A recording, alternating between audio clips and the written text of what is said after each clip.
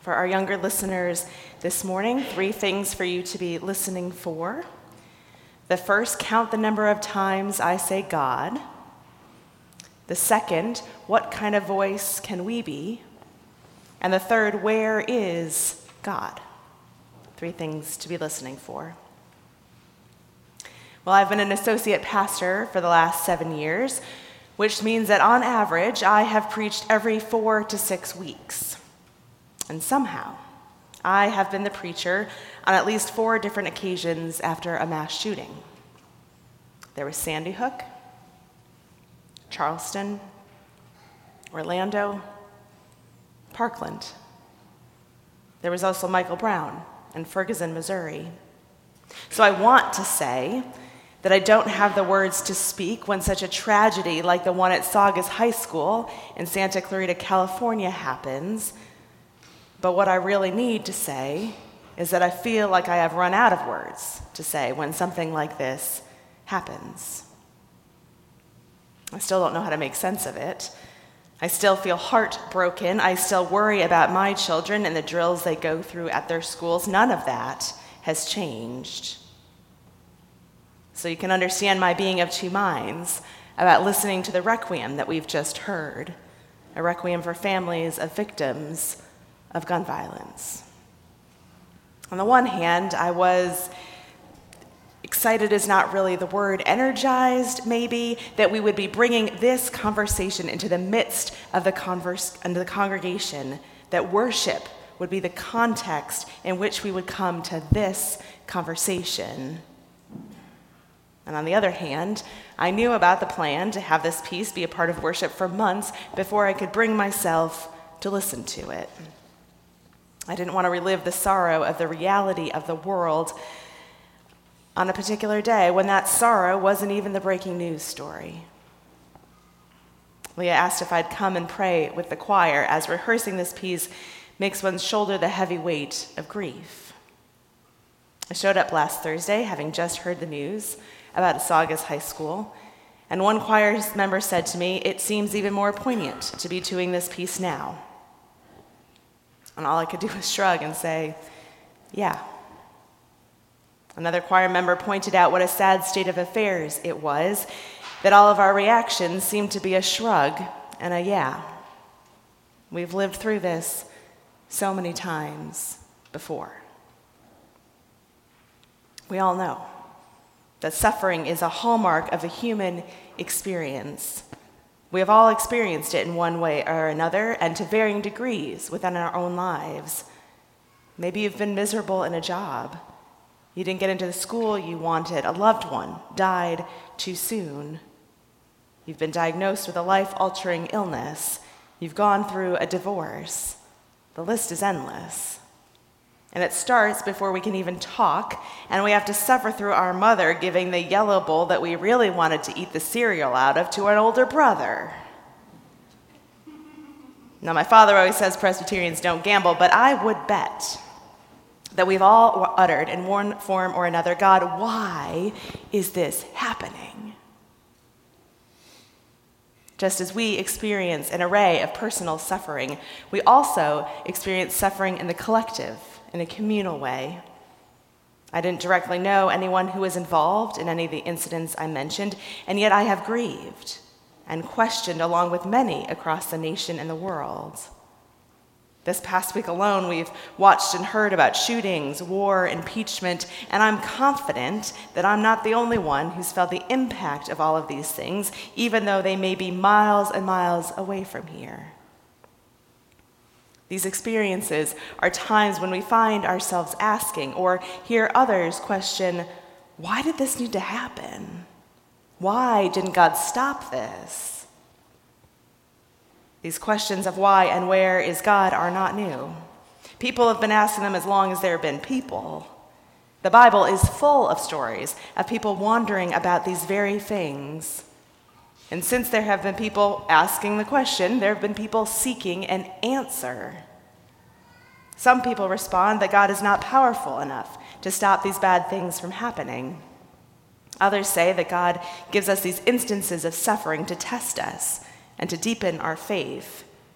Still others believe that God creates situations to punish us for bad behavior. Some would say that God set the world into motion with all of its own physical laws and our free will and then stepped back to let it do its thing. We could find biblical texts to support each of these theories as well as to counter them. And we wouldn't need to look any farther than the book of Job, from which we read this morning. But friends, we remind ourselves every Advent that God took on flesh and lived among us. God became human and dwelled in our midst in the person of Jesus. This person of Jesus who was born in a stable to unwed parents, barely escaping the decreed extermination of babies like him. This person of Jesus who continued to battle oppression and hatred and repressive systems. And as we remember during Holy Week, God in the human form of Jesus carried the cross and was crucified and died on it. Jesus was well acquainted with suffering.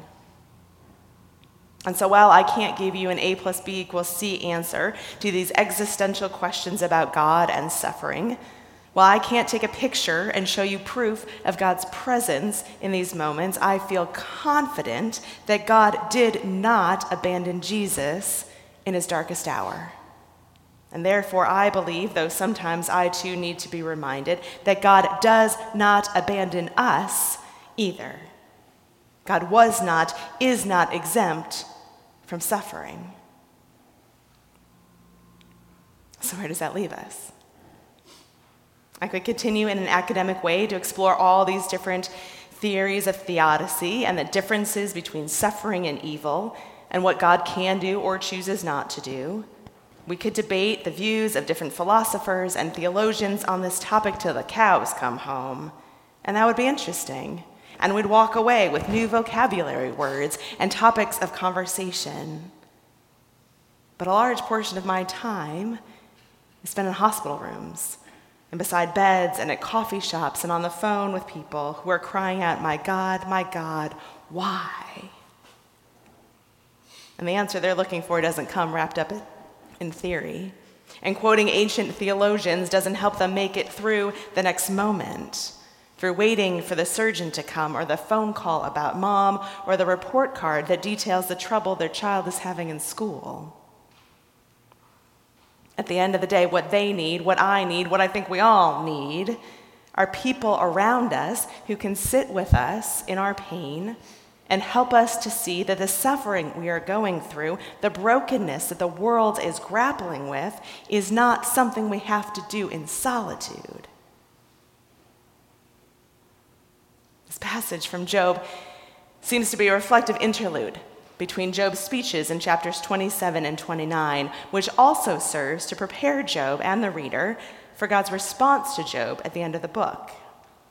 This passage highlights the human desire for knowledge and understanding.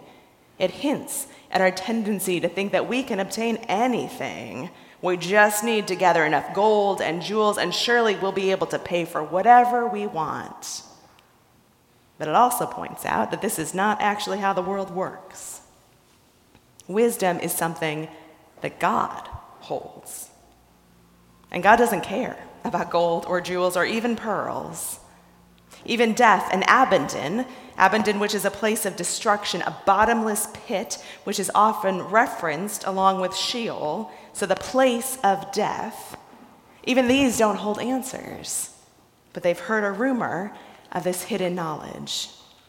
As one commentator writes, humankind cannot find wisdom by searching for it as though it could be mined or purchased. One cannot possess wisdom, one can only embody it. So, if God is the bearer of the things we seek, then we do well to seek God, to study, to listen, to pray, to trust, to ask of God and about God. In doing that, we find answers we need. Now, they may not be the answers to the questions we're asking, which can be frustrating and annoying, but they are nevertheless what we need. I think the Requiem we just listened to is an incredible example of that. I came to this peace wanting answers, wanting a call to action, wanting something I could do in the face of the violence that is all around us. And instead, we hear a message of peace and of blessing and of God's presence. I think that message is the one that we are called to bring forth into the world. There are all kinds of voices competing to be heard, many of which are destructive and divisive and loud. But what we can do is be an alternative voice, a voice that gives a blessing, a voice that asks for peace, a voice that brings beauty into an agitated situation, a voice that may not drown out all the sounds and reality of pain, of violence, of unraveling, but one that can offer a counter to it, a solace, a note of grace. To depart from evil is understanding. These words from Job are profound, and they are the good news that we seek. When we separate ourselves from that which is not good, from that which seeks to separate us from God, that is where new life lives. Now, to separate ourselves from it doesn't mean that we get to go into hiding or in isolation to keep away from it. We still need to be engaging it in some way. We just don't need to let it dictate our lives. Working for justice means coming face to face with the evils of the world, but not being subsumed by them. Working for peace means finding ways to help others depart from evil, that we might lessen its grip on the world. And while all of this is difficult and can be exhausting both mentally and physically, the good news is that God is with us in all of it. And we have a model in Jesus of how to do these things. Jesus witnesses, experiences, and names the pain and suffering of the world. And he speaks to God's grace and love in the midst of it. Where is God? When bad things happen, God is right there on the front lines, helping us to wrestle with those things, to make good come from them, to experience transformation. That's where God is, and that's where God calls us to be. God calls us to walk with Jesus to the cross just as he walks with us in our everyday lives. But the walk doesn't end there. It keeps going to Easter morning. Our witness as Christians is that pain, suffering, and death do not get the last word. They're real, and we need to sit in those places, but we sit with a mind toward resurrection. We sit with a mind that reminds us and helps us work towards God's kingdom here on earth. Friends, we worship and believe in a mysterious God, the God who created the heaven and the earth, who knows each of us by name and can count all of the hairs on our heads. Some days I'm not quite sure why I continue to believe, because I often want a God who will answer all of my questions in a timely and concrete way, and yet here I am, living in the beauty of this mystery, trying to find the words to express what I so deeply believe about God's presence in our lives. So hear this message of peace and of blessing. Truly, the fear of the Lord, that is wisdom, and to depart from evil is understanding. May it rest with you. And may you bring this message into the world. Alleluia and amen.